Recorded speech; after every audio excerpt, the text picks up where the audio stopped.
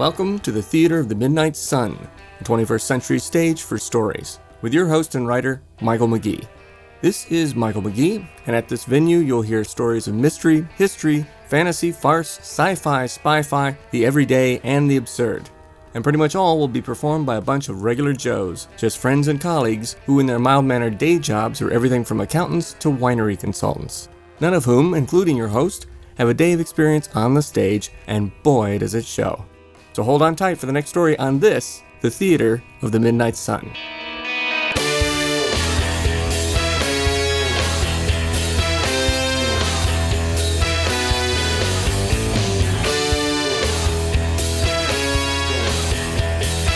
Playboy J.P. Pooler has always fared well from the attention of the opposite sex. But that's all about to change now that something else has taken a liking to him. In the modern-day sci-fi tale, Left Field.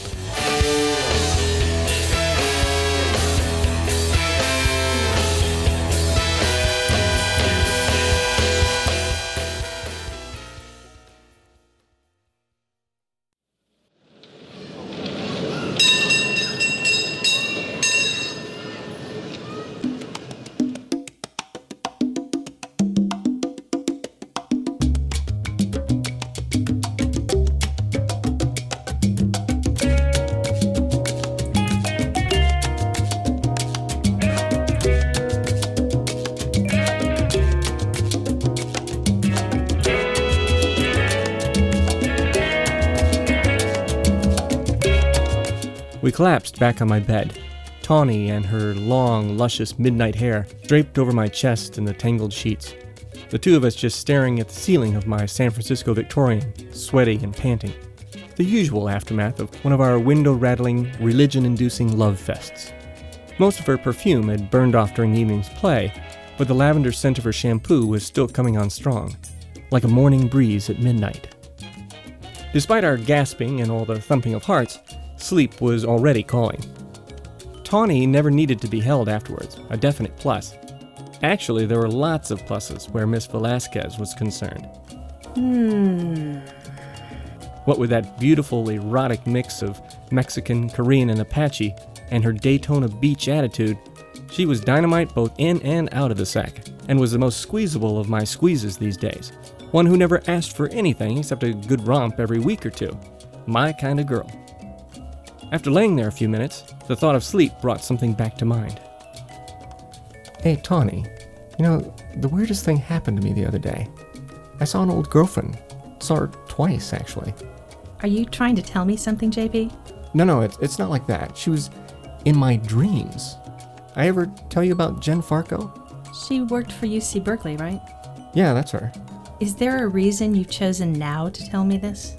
Well, I thought you were really into dreams. I am, but my interest wanes a little when it's 2 a.m. and I have an appraisal at 8 at my office's Russian Hill Homes. But, go on.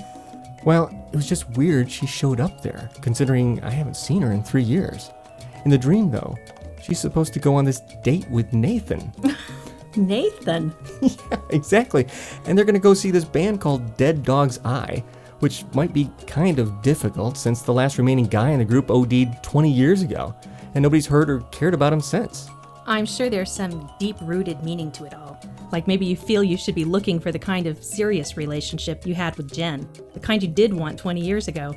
But deep down, you don't feel you have as much to offer a woman as, say, Nathan, given his interests and sensibilities. Let me just say here that, boy, do I think you're wrong. Well, dreams don't lie. So what about the second dream? Well, that was the crazy one, mostly because it didn't feel like a dream. See, I was trying to take a nap, and that's when I saw her. Jen, I mean. I wasn't even sure I was really asleep, or if it was truly a dream, but I could see her in this doctor's office, and she was filling out some medical form. Scintillating. No, you don't get it. It was like it was really happening, and I was hovering high above her, looking down. Like a little angel. I like it better when you're a little devil. Do you always have dreams about old girlfriends and then tell your sleeping buddies about it? Young lady, this is the first time anything like this has ever happened to me. It was just bizarre because it felt so real. JP, don't you have regular dreams? Ones that are actually interesting? Yes, just like everybody else. So tell me one. Sure you can handle it? You do sound riveted. I need to fall asleep ASAP, so this should pretty much ensure it. Okay, you'll like this one. I had it just last night. Anyway, I'm out playing football against this all-girl team, right? Just you? Just me. And it's third down and long, and I'm tackled by 4 of the girls. But as soon as it happens, all the babes on the team start joining in on the jam pile. But first they start taking off their uniforms so as not to get them dirty, you know. Uh-huh. And of course, they're wearing this slinky lingerie underneath, or nothing at all. There's some whipped cream involved, a liberal dousing of Gatorade. The referees join in, all of them women, of course, and then things start to get a little out of hand. Then they start getting out of hand. Yeah, well, until the elephant arrives, anyway. The elephant. Yeah, I think Freud would say it's some kind of symbolism. Can't imagine what kind. Guess he was sort of the team mascot. I'll bet. My, you dream big. Yeah, they can be kind of epics that way. And was I in this? Baby doll, you are a living dream. There's no need for you to be in any of my dreams. I smacked her rump playfully and she rolled over, her face away from me now, half buried in the satin sheets. I started in about other things and other dreams, which minutes later knocked her out entirely. In fact, my own eyes had begun closing when I heard something strange. I thought maybe it was Tawny, like she was already in the midst of her own dream, one that definitely required parental guidance before entering. I opened my eyes again and sat up, leaning over to look at her. The sound had got to me, though, being it was super sensual, and I kept waiting for more of whatever it was that was apparently burbling around inside Miss Velasquez. But as I lay there, I started hearing other sounds, faint coos and pleasured squeals.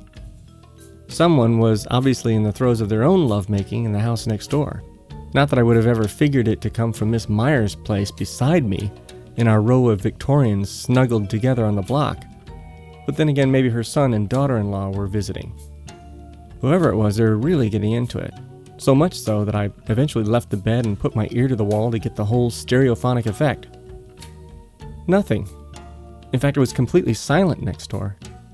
Yet the hot and heavy bit continued, and curious as to just where the participants were, I got up and wandered through the house, following the sound. After turning the corner into my pitch-black living room, the little yips and squeals got pretty loud, and I put my ear to both Mrs. Meyer's wall again and then to my landlady, Mrs. Dobbs' wall on the other. Not a peep from either one. In fact, it actually sounded like the parties involved were in the living room with me. But since I didn't have any housemates and hadn't invited any friends to crash on the couch, I was stumped. Somebody could have borrowed my keys, though, so I fumbled for the switch, flipping on the lights. The room was empty. Nothing but the usual couch and chairs and home entertainment system. Meanwhile, the sexual antics finally climaxed, and the 2 individuals, I was guessing there were 2, took a rest, murmuring and breathing in short little breaths. I heard a woman mumble something. The tenor of her voice sounded familiar, but I couldn't tell if it was Mrs. Myers or Mrs. Dobbs. Both women were in their 50s, and if it was either one of them, I'd have to admit to a serious lack of imagination on my part. Then I heard a man's voice.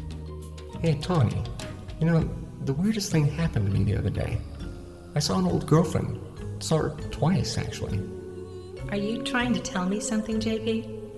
I glanced around the room, trying to pinpoint the sound's source, thinking somebody had recorded us. Of course, they had some balls to play it back so loud. And so the conversation continued with me checking the walls, looking under the couch for a tape recorder, searching everywhere. I thought about running to get Tawny. Then I nixed the idea, for 2 reasons. First, because she needed to sleep, and second, because I didn't want her wigging out about somebody recording our little soiree. Might be the last time she ever stayed here. Our old conversation kept on till Tawny's words, Well, dreams don't lie.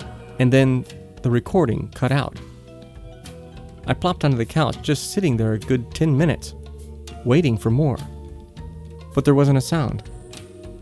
Then, shaking my head about how bizarre some people are, I eventually trudged off for the bedroom, slipping back into bed beside Miss Velasquez.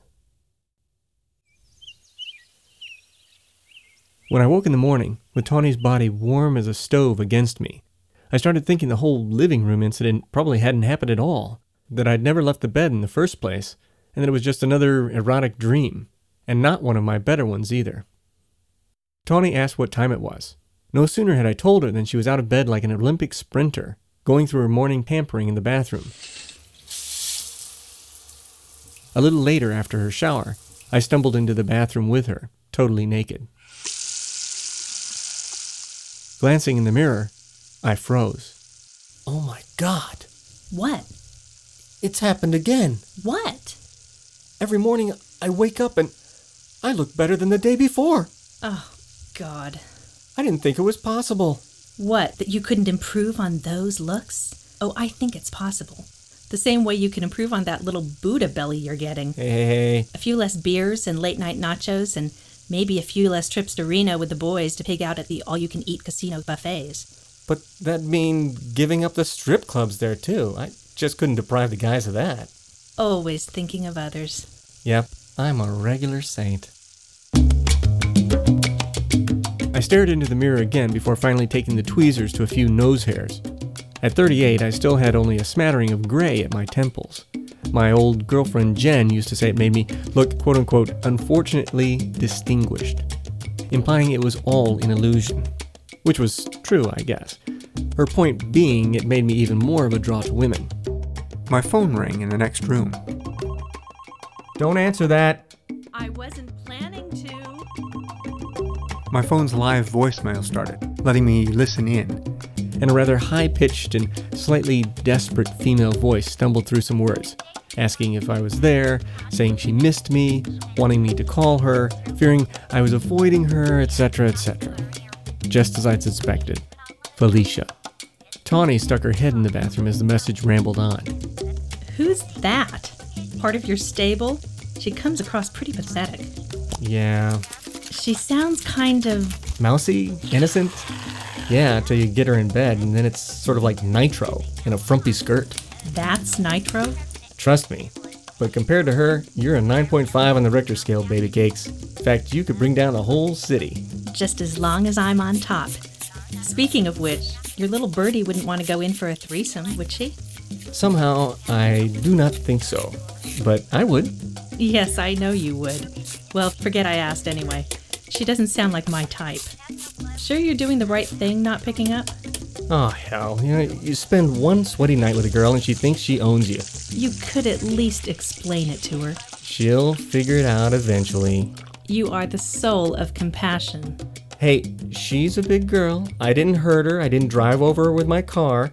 I simply spent some time making her feel good. And probably for the first time in her life, too. And this is what always happens. She just wants more is all. Doesn't mean she has to get her way. I don't get everything my way either. Life's full of realities. You could always add her to the weekly rotation. Nah, she's more the serious relationship type. Plus, if I kept on every stray I came across, I'd have no free time at all. A little later, Tawny passed the bathroom door pretty much dressed already, fastening a black belt above her skirt. Hey, toss me my cell phone, would you? Here you go. Thanks. I think it's time me and the boys made another Harrah's road trip. I closed the door and planted myself on the toilet, doing my business as I dialed up Charlie Sanchez to see if he was in the mood for plentiful food. Bye. Gotta go. Ciao, Bella. Oh, and hey, don't slam the door. Yet another reason for my landlady to love me.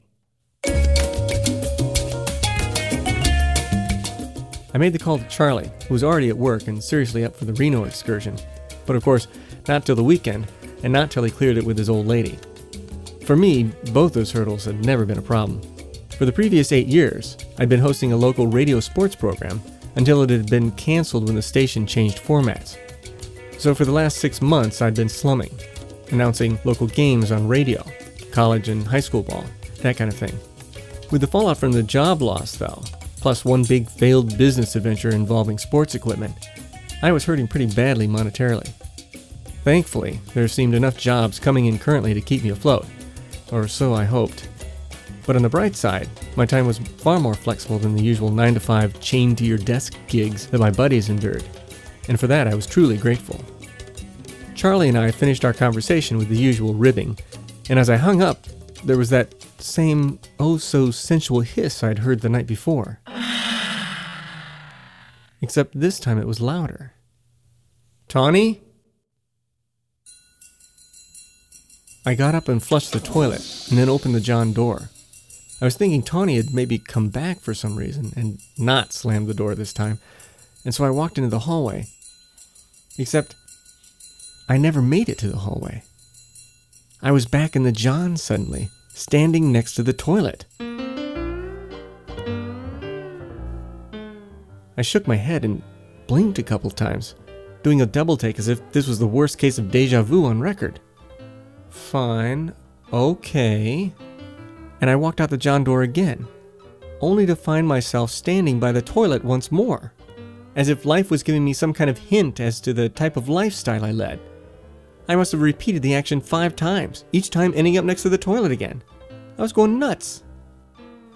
Then I decided to backtrack, essentially reversing my direction while standing beside that great white porcelain bowl. No sooner had I taken a step backwards than I found myself in almost total darkness. I couldn't breathe, and for a second I thought maybe I was suffering a stroke or blackout or something. Maybe the whole reason for this weirdness. I fell to the ground, but what I landed on wasn't the bathroom tile or the hallway carpeting. It wasn't even part of the house. The ground, sharp and pointed, bit against my hands and knees. I gasped, panicking, and crawled forward, back in the direction I'd come. Instantly, I was in the bathroom again. I slumped over on my side, the cold, damp tile hitting my skin like a gruff slap as I gulped down precious air.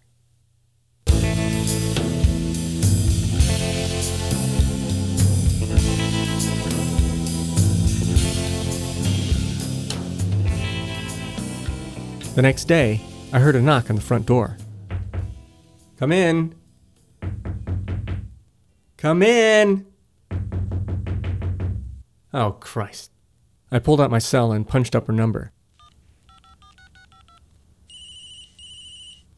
Hello? "Just come in, will you?" The door's open? It was Jen, my old girlfriend, and right now, my version of the cavalry. Yes, it's open. Where are you? I'm in the John. JP, what are you doing? Why'd you call me? With her footsteps muffled by the carpeting, Jen wandered in carefully till she stopped before the bathroom, just staring at me as I sat on the toilet lid, a towel covering my lower half. Her bright blonde hair was bobbed short, almost like a soldier's, but her green eyes were just as bright and startling as ever. Looked like she put on a few pounds, enhancing that baby face and her cute little chipmunk cheeks even more. Her elegant coat, sweater, and pearls still smacked of the effortless cool that Jen always carried with her, making her the most competent person I ever dated, which, next to my irresponsible tendencies, the delinquent bills, the eternal bar hopping, and my general ne'er-do-well lifestyle, made her look practically presidential. "Jen, whatever you do, don't come in." What are you talking about? What did I just say? Don't come in. Why are you in the bathroom? Because I can't leave. Ate something bad? No. Some kind of flu? Nope. Then what is it? I can't leave the bathroom because if I do, well, there's a good chance I won't be here anymore. Yes, you'd be out in the hallway with me. Har har. You're killing me. And why did you call me anyway, being all Mr. Mysterious about it? I have a million things to do, least of which is buying birthday gifts for Papa Daddy and shipping them to Switzerland. Switzerland? He's been running a collider at CERN for the last couple of years. He'll be 62 next Tuesday, you know. Gee, I'd have never guessed. I thought he hit 100 decades ago. Speaking of which, how is old fart art? Like you care. I don't. I know he hates me. I was just making conversation. You can make conversation out here in the hall. No, actually, I can't. It's simple enough for you out there. But when it comes to me, there are some rather inventive complications. Meaning what? Meaning that every time I step through that doorway, I never quite manage to plant my feet on that lovely green shag out there. Watch what happens when I throw this Q-tip through the doorway. Ready? Go. Huh? Yes, it practically makes it to my feet. Nothing happened. Impressive. It's just a guess, but that little trick of yours? I think it's called gravity. I tossed a hairbrush through the doorway, then my shaving cream can, then a couple of towels. A pretty comprehensive laundry list, all of them landing clean and clear out in the hallway. What the? I hope you don't expect me to clean all this up. Look, for the last 32 hours, every time I tried to cross through that door, I ended up right back here. I freaking slept in the tub last night. Why don't you begin at the beginning? Okay, yesterday morning I'm getting ready for my day, and I'm going to the bathroom and I'm on the phone. Wait, you're on the phone while you're going to the bathroom? Hey, I was multitasking, okay? Anyway, so I went to get dressed, and when I walked through the doorway, I ended up standing beside the crapper again. And every time I tried to walk out the door, I suddenly appeared at the back of the John. Then, when I tried walking backwards the way I came, I ended up, well, somewhere. Some other planet or astral plane, God knows. So you're saying the house apparently isn't up to code? You are such the riot. You could at least give me the benefit of the doubt. That's why I called you here. It's probably been 3 years since we talked, right? Yeah, and speaking of which, why'd you call me? Why didn't you call the police or the fire department? Like they'd believe me any more than you. And dressed like this, in what amounts to a loincloth? I'd end up the pinup boy at the station. I've been here a day and a half, okay? I just thank God I was trapped in the John. Look, you're in physics or whatever, all that weird stuff. I figured you'd know what this is. I think what it is some lame attempt by you to get me back into your life. Oh, please. I'm very flattered, I guess, but I have moved on. Jen, have I ever lied to you? No, I mean really lied to you. Come on. You know, despite all the crummy, slimy, selfish things you did to me while we were dating, I have to admit, no, you never really lied to me. Okay. So, what do you think all this is? No idea. But I promise I'll take a look around. You get dressed though, please. My pleasure.